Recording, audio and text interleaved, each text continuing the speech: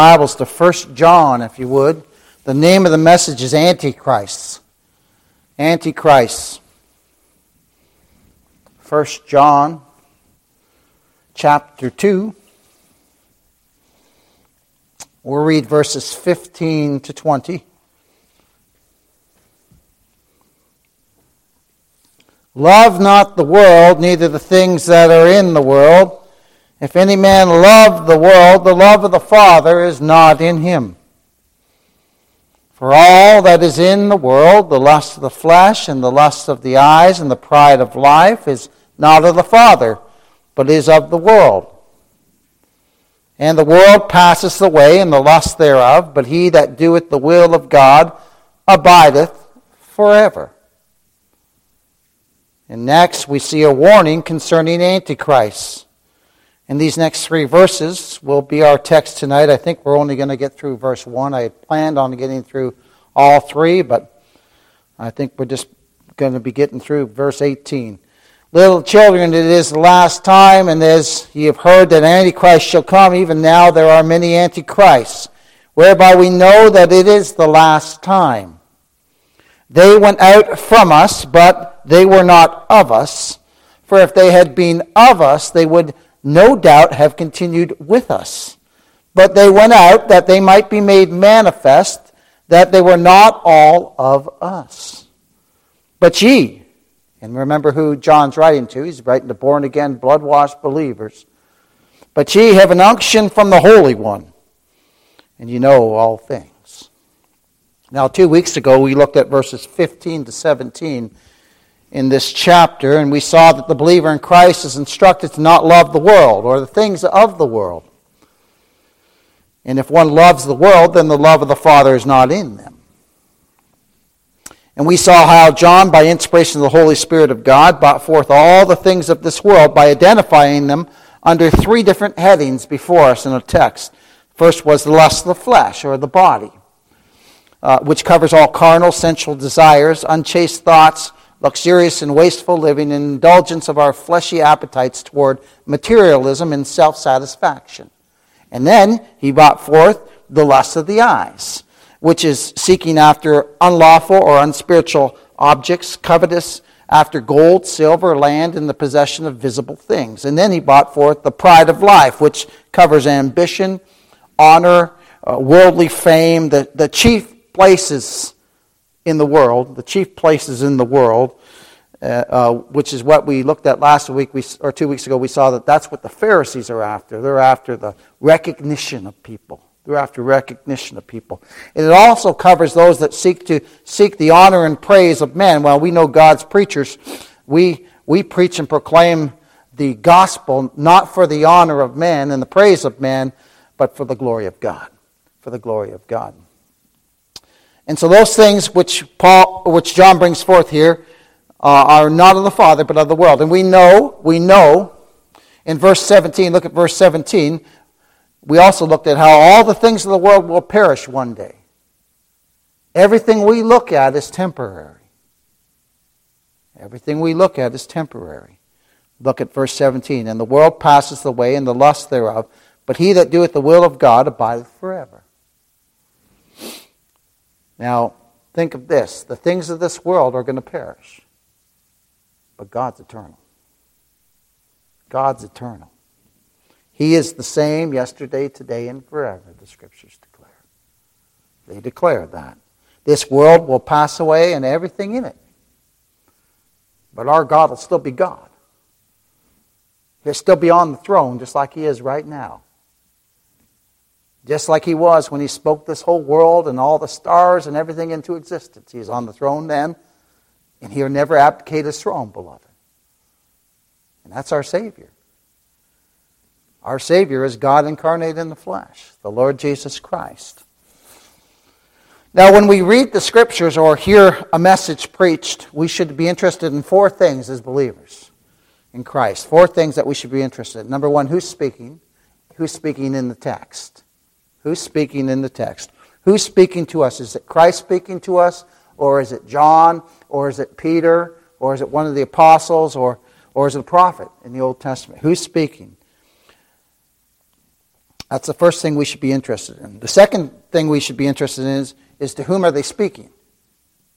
To whom are they speaking? Are they speaking to believers? Who are they speaking to? Then, the third thing we should be interested in is what's the subject the speaker is speaking on to those he's speaking to? What's the subject the speaker is speaking on to those they are speaking to? And then the fourth thing is, how does that apply to me? How does that apply to me as a believer in Christ? How does it apply to me? That subject which the speaker is speaking on. Those are four things that we should be interested in as believers in Christ when either we're reading the Scripture or hearing it or hearing the gospel preached. Those are four things for us to take note of. Now we know the author of all the Scriptures is the Holy Spirit of God. We know that. He's the author of all the Scriptures. So with that in mind, let's read our text again in verses 18 to 20. Little children, it is the last time, as ye have heard, that Antichrist shall come. Even now are there many antichrists, whereby we know that it is the last time. They went out from us, but they were not of us. For if they had been of us, they would no doubt have continued with us. But they went out that they might be made manifest, that they were not all of us. But ye have an unction from the Holy One, and ye know all things.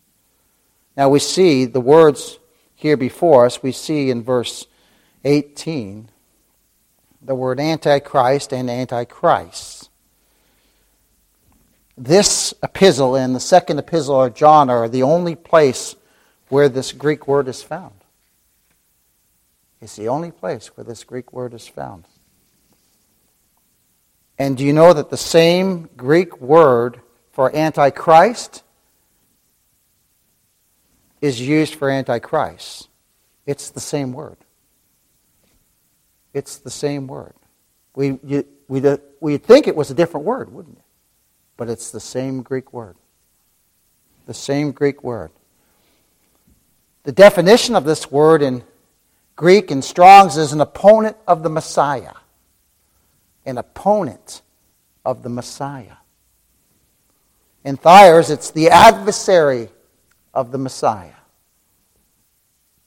The opponent and adversary of the Messiah is what this Greek word means. It literally means an opposer of Christ. An opposer of Christ, or one who usurps the place of Christ. And this Greek word is only found in this epistle and only in John's epistles, in this epistle and the second epistle. And they collectively mean those who deny that Jesus is the Messiah, and they oppose him. And we'll see that. We'll look later on in what 2 John says. Actually, just in a little bit, we'll look there. John brings this forth, that those who deny that the Messiah is come in the flesh, and we know who the Messiah is. The Messiah is the Lord Jesus Christ. Those who deny that the Lord Jesus Christ is come in the flesh, they are opponents and adversaries of the Messiah. Now, both the error of the Gnostics and that of the Judaizers were prevalent when John was writing this epistle. And both those errors are serious departures from the central truth of the gospel. And the central truth of the gospel, beloved, is Christ is all. Christ is all. Every false gospel adds man's work and man's merit to salvation. Every single one of them.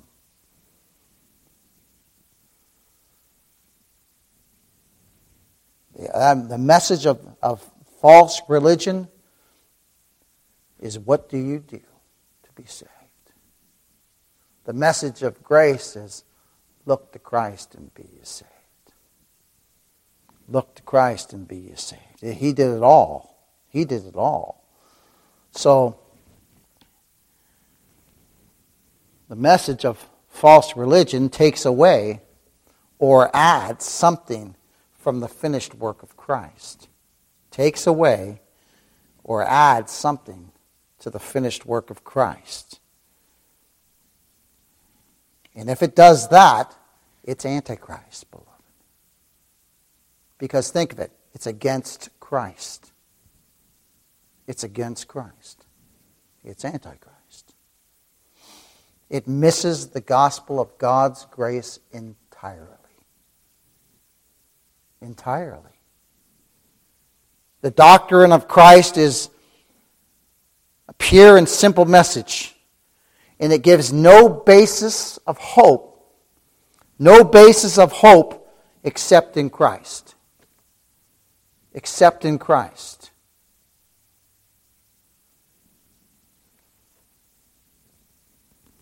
The only hope the believer has is in Christ, in Him. And He is the blessed hope of all the elect children of God.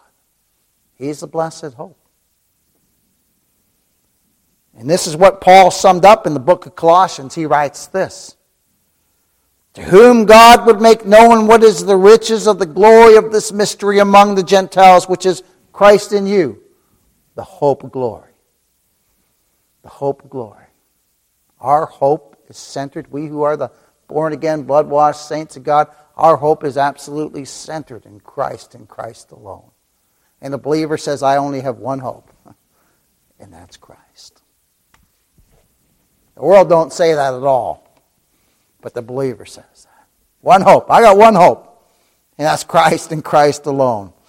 Paul goes on to write in Colossians chapter 3, he says, where there is neither Greek nor Jew, circumcision nor uncircumcision, barbarian, Scythian, bond nor free, but Christ is all and in all.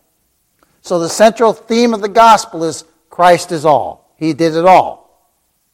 Salvation's of the Lord. And so therefore the believer's only hope is Christ. We look again, what Brother Scott Richardson said, we look outside of ourselves and we look to Christ. We look to Him. So we know then from our text that John is writing to born-again, blood-washed believers. We know that. We know who he's writing to from our studies. This is very clear from chapter 1 and from the beginning of chapter 2. All the way up to this point, we know who he's writing to. He's writing to God's people.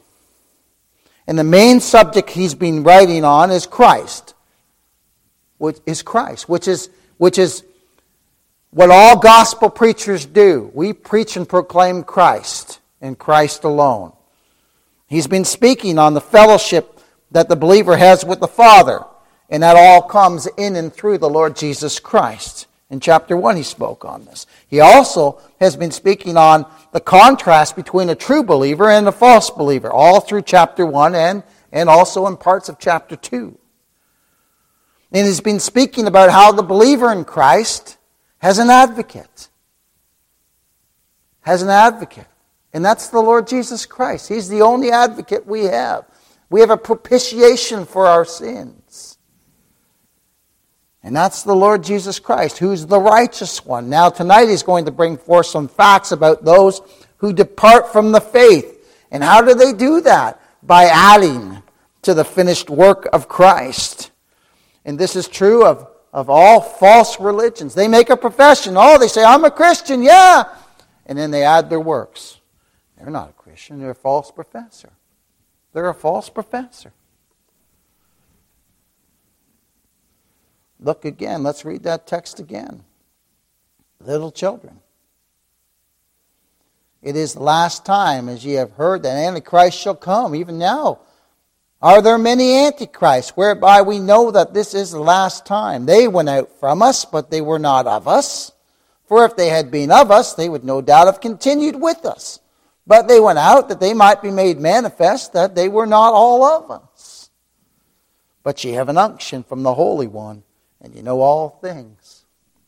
Now over the years since our Lord walked this earth, there have been many divisions over doctrine by those who would call themselves the followers of Christ.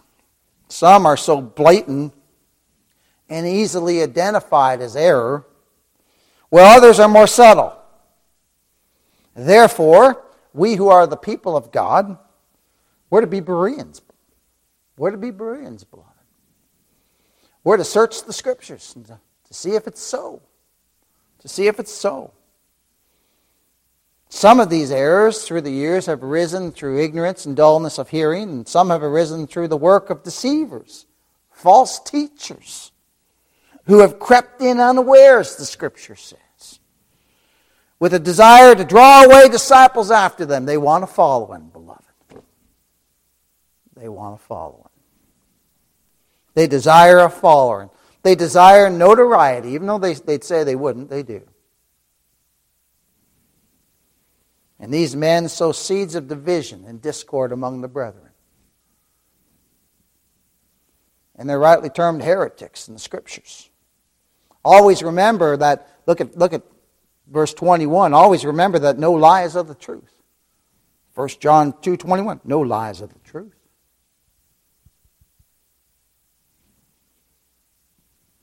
Look at the words there in verse 21. The Apostle John brings these forth after speaking on Antichrist, which were at one time among them. Look what he says.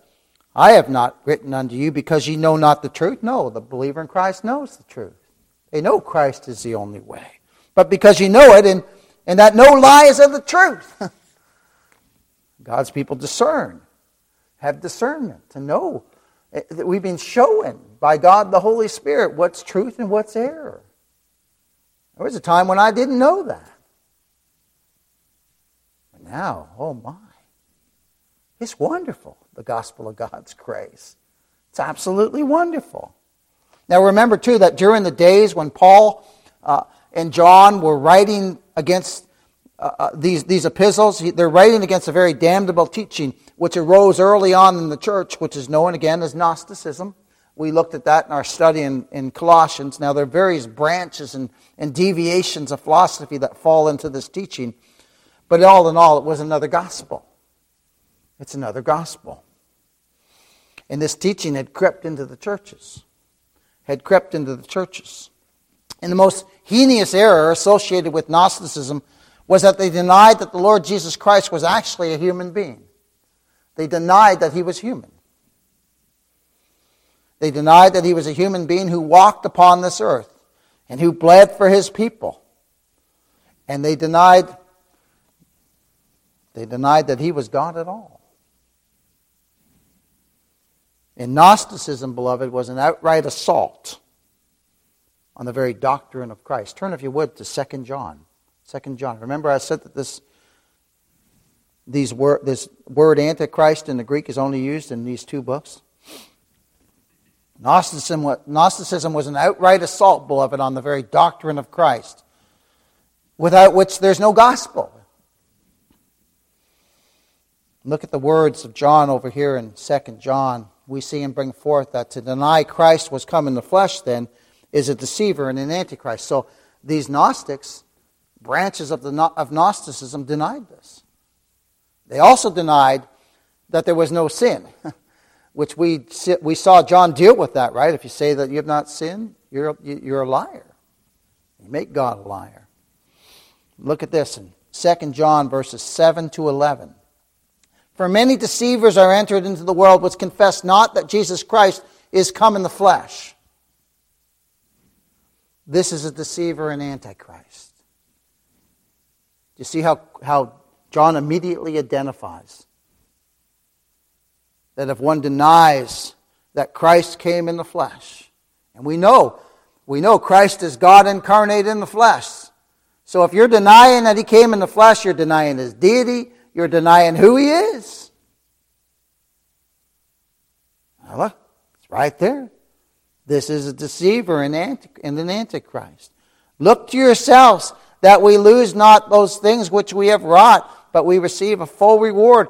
Whosoever transgresses and abide not in the doctrine of Christ, well, what's that? Well, that's believing that salvation's all of the Lord. All his work, beloved. All his work. The doctrine of Christ hath not God. And that includes his deity, his humanity, that redemption is only through him, that justification before God is only through him. He that abideth in the doctrine of Christ, look at this, he hath both the Father and the Son. Praise God. Praise God for the believer. Eh? That make my heart leap. If there come any unto you and bring not this doctrine, if they come to you and say, well, salvation's by a little thing you do called works. If they bring any other doctrine to you that adds anything to the work of Christ or takes away anything from the work of Christ, it's Antichrist. It's a false gospel. It's so clear, isn't it?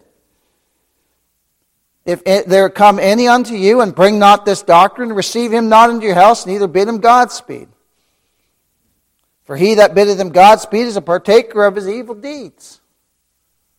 We have absolutely nothing to do with false religion. Now, some who claimed to be Christians in the early church taught that the pre-incarnate Christ was just an angel, and that this angel took many forms, and we've seen in our studies in the Scripture that Paul in the book of Hebrews brings forth the contrast of Christ with angels in the first chapter of the book of Hebrews, and now we know why. Now we know why. And we can see why John brings this forth in this epistle. Turn, if you would, to 1 John chapter 1. He brings forth, now we see why John brought forth the humanity of Christ.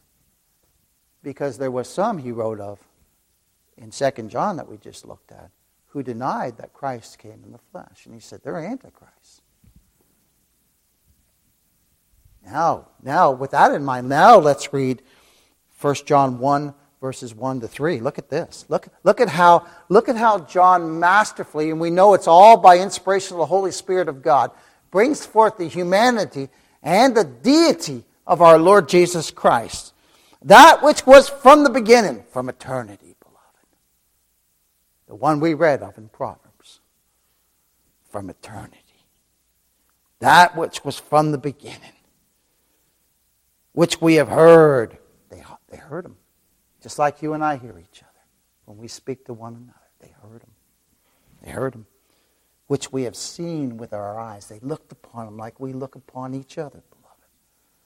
And our hands have handled the word of life. We give each other hugs. And I imagine they embraced each other too. My. Oh my. Our hands have handled the word of life. He's God. He's the bread of life, beloved. For the life was manifest and we have seen it. Again, he brings forth, they've seen it. So they're eyewitnesses and bear witness and show unto you eternal life which was with the Father and was manifest unto us. When was he with the Father? In eternity. He's God the Word made flesh. That which we have seen and heard. So they're eyewitnesses and ear witnesses, beloved. And then we declare unto you Christ, that ye also may have fellowship with us. And how's our fellowship? Only through Christ.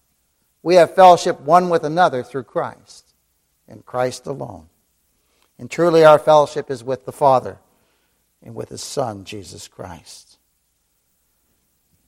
So we can see how John is combating in 2 John, what we looked at over there, how he's combating the truth that he's combating the Gnostics' error of denying that Christ was God in the flesh. And we just saw right there at the first of this epistle, he's even battling it right there, isn't he? He's setting forth the humanity and the deity of Christ right before us. And the reason he's doing that is because there's error that's crept into the church. There's error that's crept in the church. And some of the Gnostics believed that the material world did not exist. And therefore there was no such thing as sin. They even denied sin, beloved. They denied sin. I remember a long time ago, I was talking to a man who was deep into New Age thinking, teachings. And he told me this, I couldn't believe it. He told me that there was no such thing as evil in this world. And I laughed out loud. I laughed out loud when he told me that. Vicky was right there with me. I laughed. I said, what are you talking about? Evil's all around us. As a result of sin. But you see, if you deny sin, then it's easy for you to deny evil. Well, evil is the result of sin, isn't it? And we're all sinners. We're all sinners. So the false teachers are followers of the Gnostics and their ways, and also the Judaizers. Don't forget about the Judaizers, because in the early church there was the Gnostics attacking from within, and there was the Judaizers also that Paul was battling with in Galatia. And they tried to mix the truth of justification by faith. They tried to mix the truth of justification by faith alone, which is through Christ alone. They tried to mix that with the Judaic system, which was built upon the principle of the law. Well, we know Christ is the end of the law for righteousness, don't we? And in doing this, in adding the works of the law to justification by faith alone, they actually de-emphasize the actual redemption which Christ wrought out for His people. And so then it became sinner save yourself. Well, we know how that ends. Oh my. That's awful. So the false teachers or followers of the Gnostic ways, again, tried to mix works with grace. The Gnostics said you had to obtain a certain knowledge, and only they could give you that knowledge. Boy, there was. Do we see now why John said there's already Antichrist within the church? Oh my. Oh my.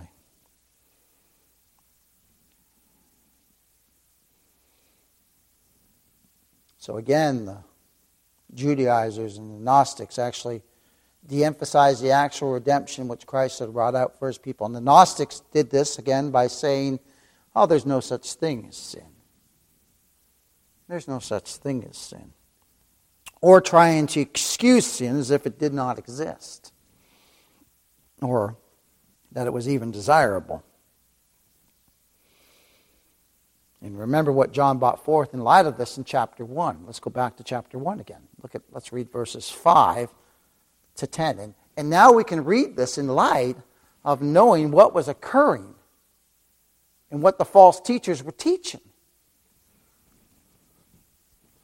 Look at this. And remember, Gnostics both denied the incarnation of Christ, that the fact that He was really a man, and they denied that sin was even around. Now, let's read these verses in light of that. This, then, is a message which we have heard of Him, and declare unto you that God is light, and in Him is no darkness at all. If we say that we have fellowship with Him, and that's the Father, and walk in darkness, what? We lie and do not the truth.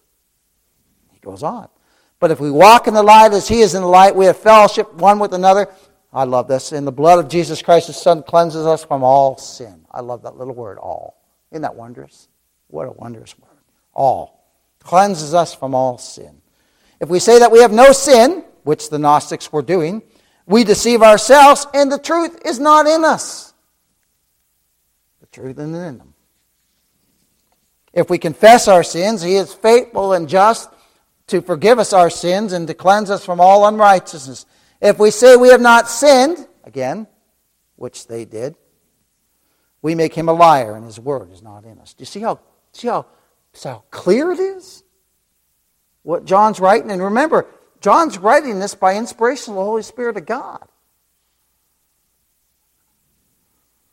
And remember, the Judaizers, again, tried to mix the truth of justification by faith alone in Christ alone with fallen Jewish laws and commands. And they said you were only justified, according to them, by believing on Christ and following the Jewish laws. Oh my goodness. What bondage. No wonder Paul wrote to rejoice in the freedom we have in Christ, beloved. To stand fast in the liberty that we have in Christ. No wonder Paul wrote that. And he wrote that to the Galatians who were battling with the error of the Judaizers. And all the Judaizers were doing were promoting justification by man's works. But we who are the people of God, we who are born again believers, know how wrong this error is. We've been taught by the Holy Spirit of God that justification with God is only in and through the Lord Jesus Christ, no other way, and by His works alone. And to put simply, the error of Gnosticism was that man thought they could reason out the truth or know the truth by an operation of their own minds. They figured, well, we can figure out who God is by our own knowledge. Well, the Lord tells us His ways are not our ways, and His thoughts are not our thoughts. And we know that men grope around in the darkness of our natural state.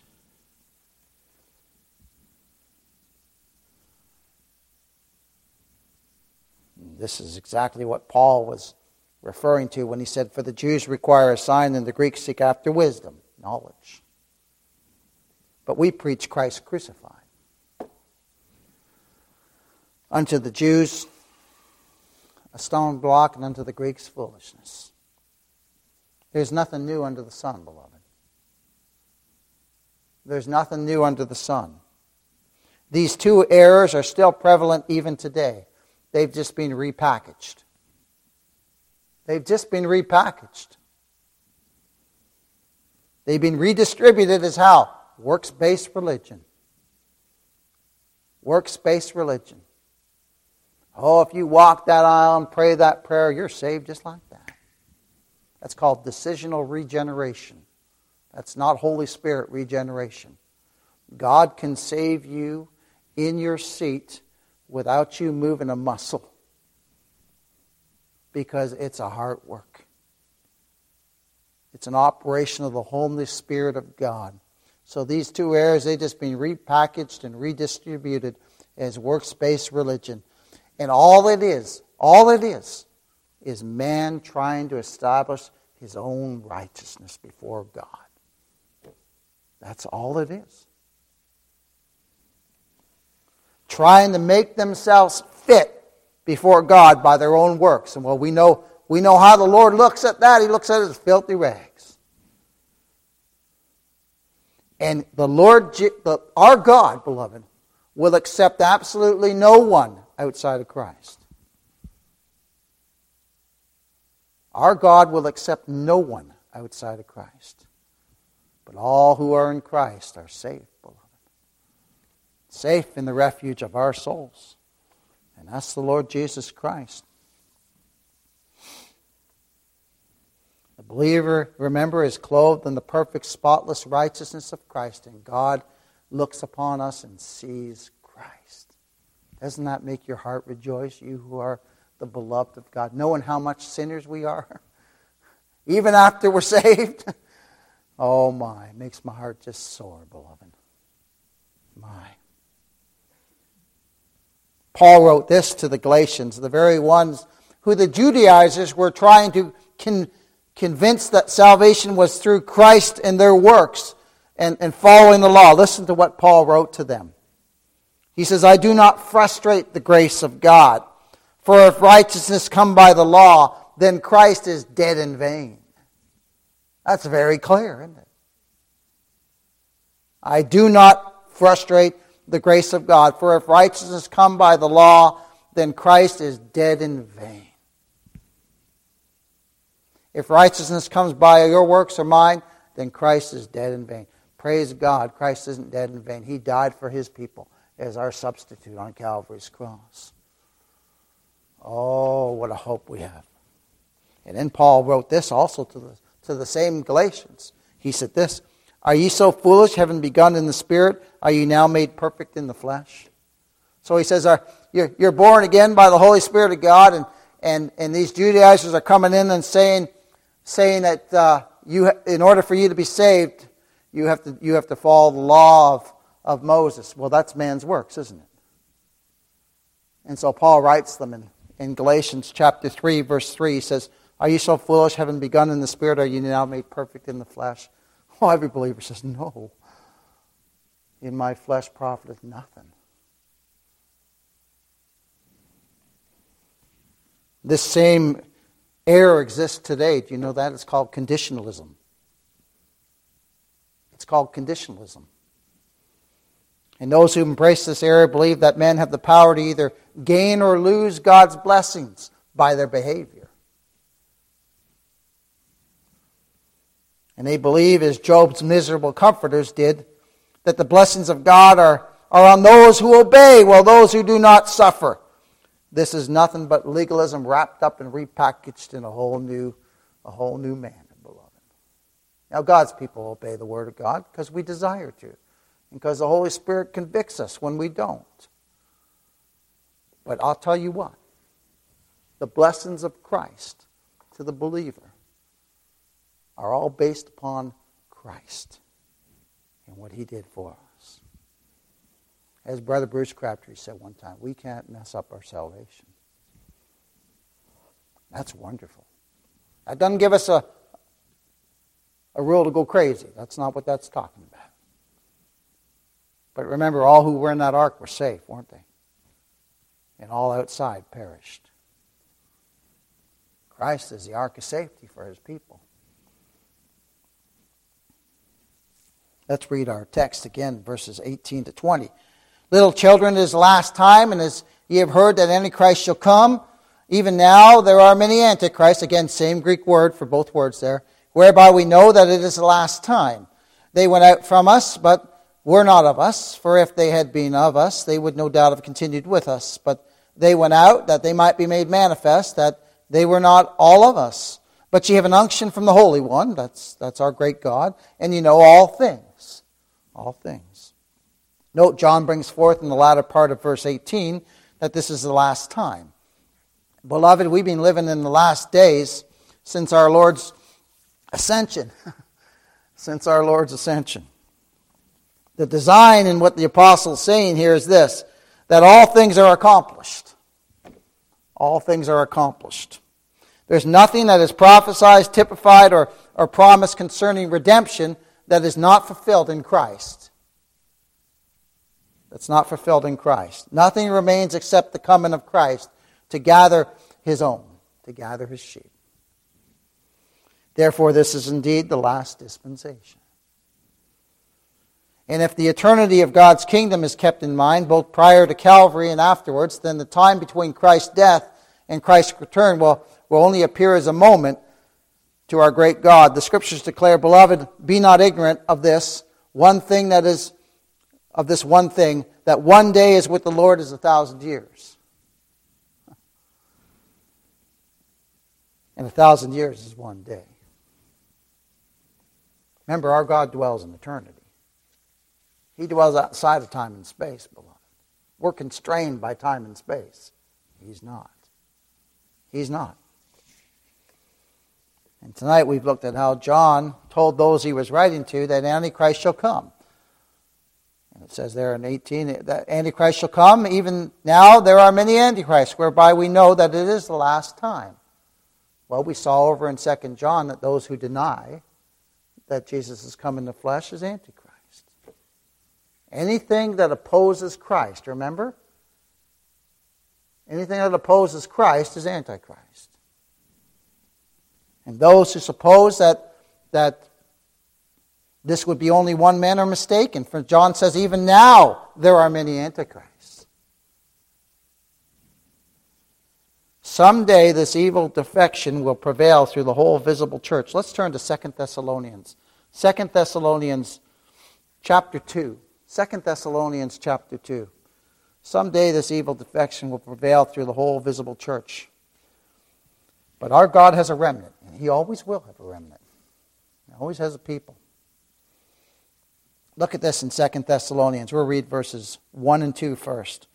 Now we beseech you, brethren, by the coming of our Lord Jesus Christ, and by our gathering together unto Him, that ye be not soon shaken in mind, or be troubled, neither by spirit, nor by word, nor by letter, as from us, as that the day of Christ is at hand. All of God's people look to the coming of Christ. And we look with great hope and anticipation, don't we? We do.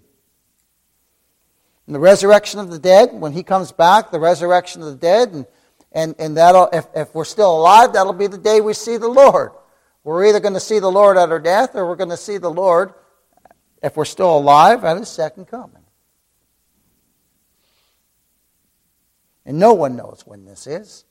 Now, if you hear someone say they know the day, you can be sure that it ain't that day. Not at all. And we'll see the Lord, though. If we're alive at His coming, we'll see the Lord. That great time of gathering together of the Lord's people. And it gives us great comfort and hope just to think about it, doesn't it? And we look for His return. Look at verses 3 and 4.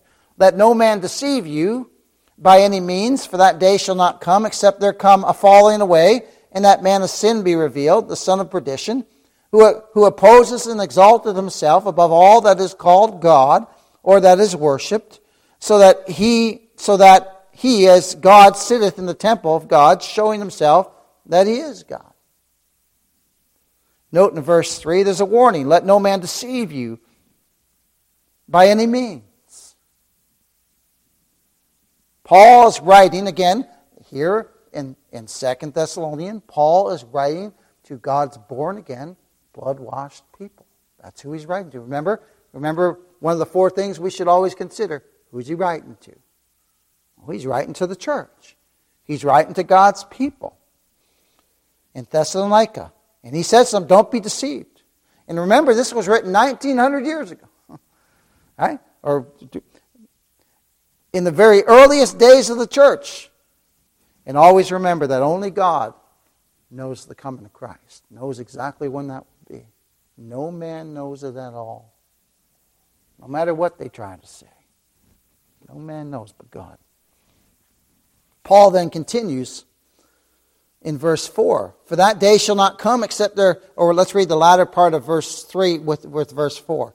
For that day shall not come except there come a falling away, and that man of sin be revealed, the son of perdition, who opposes and exalted himself above all that is called God, or that is worshipped, so that he as God sitteth in the temple of God, showing himself that he is God. Now Paul brings forth here that there must come a falling away, an apostasy. An apostasy. A falling away from the truth of the gospel. A falling away from the grace of God in Christ. A falling away from salvation by grace alone, through Christ alone. Of those who profess to know God. And those who profess to be saved. And as the man of sin, the son of perdition, must be revealed, the one who exalts himself above God, dwelling in the house of God, claiming to be God. Now many in our day believe that this man of sin, or Antichrist, to be an individual, a single person. But you know, both John Calvin and John Gill say it's not an individual, but a succession of religious leaders. They call it the spirit of Antichrist. Interesting when you consider what we've been reading tonight, eh? The spirit of Antichrist. Gill and Calvin teach that this apostasy has occurred and that the spirit of Antichrist certainly has possessed religion as a whole. And what it is is when what it is when the will of man is exalted above God in the churches. Interesting. When the will of man is exalted above God in the churches, and salvation has been reduced to works and deeds. My, oh my. God's sovereignty and reign over all these things have been denied. And that's what the spirit of Antichrist does. It denies the finished work of Christ. It denies the sovereignty of God. It denies justification by faith alone in Christ alone. And I'll be honest with you, I agree with what John Gill and John Calvin say. I think it's the Spirit. Note in verses 5 to 8, these things seem to be being brought forth. These things seem to be brought forth from the teachings of Calvin and Gill. Look what he says in verses 5 to 8. Remember ye not that when I was yet with you, I told you these things. And now you know what withholdeth, that he might be revealed in his time. For the mystery of iniquity doth already work. Remember what John said. He says, Antichrists are already among us. Only he who now letteth will let, until he be taken out of the way. And then shall that wicked be revealed, whom the Lord shall consume with the spirit of his mouth, and shall destroy with the brightness of his coming. Paul brings forth that the only thing restraining the spirit of Antichrist from taking over completely is God the Holy Spirit. God the Holy Spirit. And when God's appointed day comes, the spirit of Antichrist will dominate. And the Lord Jesus Christ, he'll bring it all to an end. But remember, the Lord always has a remnant, beloved. He always has a remnant. And then now let's read verses 9 to 12. Even him whose coming is after the working of Satan, with all power and signs and lying wonders, and with all deceivableness of unrighteousness in them that perish, because they received not the love of the truth, that they might be saved. They didn't receive that salvation was by grace alone, in Christ alone, by faith alone. They didn't receive that. They didn't receive that. I didn't receive it before the Lord saved me. But now I receive it. As one of God's born-again people. Oh, no, not only do I receive it, I embrace it. Do you? It's wondrous, isn't it? It's absolutely wondrous. Absolutely wondrous. They receive, but look at that. And with all deceivableness of unrighteousness, in them that perish, because they receive not the love of the truth, that they might be saved. And for this cause, God shall send them strong delusion, that they should believe a lie. Oh, what a verse there. That they all might be damned, who believed not the truth, but had pleasure in unrighteousness. Those are pretty chilling verses. This Antichrist spirit, which is false religion, which exalts the righteousness of man, is in direct opposition, beloved, to the righteousness of Christ. It is in direct opposition to the righteousness of Christ. And this spirit of Antichrist is motivated and masterminded by Satan. Turn, if you would, to 2 Corinthians chapter 11. How do we know that? Look at 2 Corinthians chapter 11.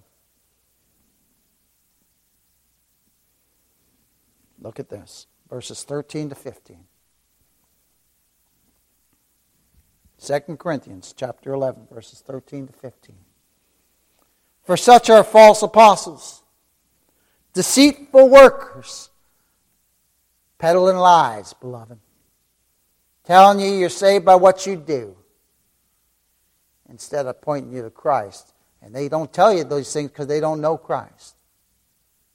They don't know Christ. For such are false apostles, deceitful workers, transforming themselves into the apostles of Christ. So we see there that Satan's false teachers transform themselves into the apostle of Christ. And then it says, and no marvel, for Satan himself is transformed into an angel of light. Therefore it is no great thing if his ministers also be transformed as ministers of righteousness, whose end shall be according to their works. The refuge of lies they are peddling will lead to their destruction. And unfortunately lead to the destructions of all those who fall on them too. This is why it's vital to preach and proclaim Christ from the pulpit. Whenever we get the chance, preach and proclaim Christ and Christ alone as the only hope for sinners. Salvation is only in and through Him. So they're attended by great power and success. And some of them are attended by pretended miracles and marvels, with lying wonders. And those who follow these false teachers, they also promote them. They also promote them. And why do they do that? Because they're deceived. They're deceived. They have not heard or read the truth of Christ. They do not know Christ. They are not born again, no matter what they profess. And they will not receive the truth. When you tell them that salvation is by grace alone, through Christ alone, and that we are only justified by God through Christ, they will not receive it. I know, I was there. They will not receive it. But when the believer is born again, regenerated, Hawker says that's one thing that Satan can't counterfeit, is regeneration. Being born again by the Holy Spirit of God.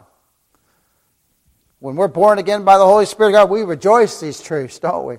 We embrace the truths. We rejoice in them. But the Scripture says here that those who are the followers of these false teachers, God has sent them a strong delusion that they should believe a lie. And they will not love the truth, and they will not receive it. I have experienced this time and time and time again in witnessing to people about the grace of God in Christ alone. I cannot tell you how many times I've seen people who profess to love Christ, that's what they say. And when you mention election, when you mention justification by faith alone, when you mention that I'm just a sinner saved by grace, they absolutely recoil. And I'll tell you what, the knives come out. Some of them, the knives come out. They just get so angry with you. Oh my. And they do not receive the truth. And you know what they do? They hold even tighter to the lie that they believe. They hold even tighter to that. And there's none so blind as these who will not see. They boast of their own righteousness, but one day they reap the fruit of their own righteousness, which will be their damnation.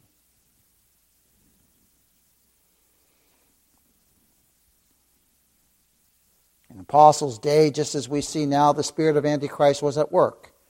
The gospel of God's grace proclaims Christ alone as the high priest of his people. It proclaims a finished work of salvation in and through Christ alone.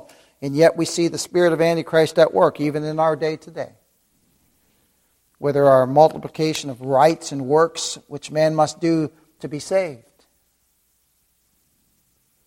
Or they say it's so-called church authority. They hit on all that too. In order to be a true church, you have to be sent out by one who has the proper authority. I used to be tied up in a group like that. It's absolutely horrible.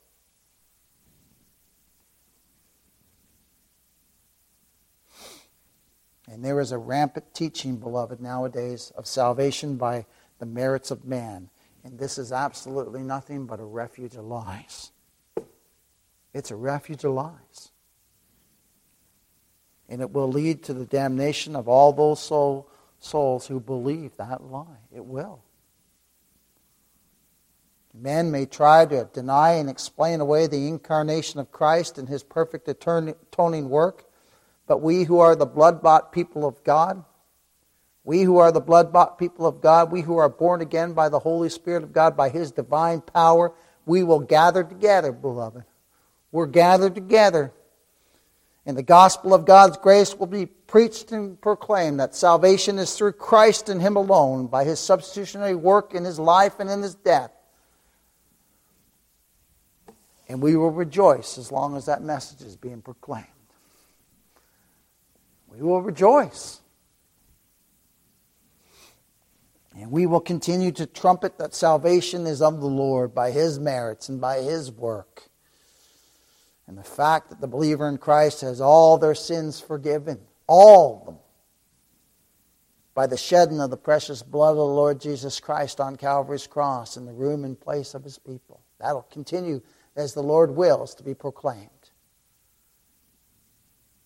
And we pray that God, the Holy Spirit, will make the preaching of his word effectual. Effectual. That it will save his lost sheep. That through the regenerating power of God, the Holy Spirit, that they will be granted faith to believe on the Lord Jesus Christ. And we also pray that the word of God goes forth and edifies and builds up God's people, so that we look to the one who is our hope.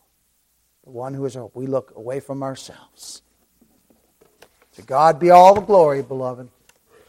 To God be all the glory. Heavenly Father, we thank you for allowing us to look into thy word tonight. Oh Lord, while we're in the midst of this world, we see false religion all around us. Man trying to gain merit and favor with God by what they do, and it comes in 1,000 different faces, oh Lord. And we know from the Scriptures that this is nothing but the spirit of Antichrist.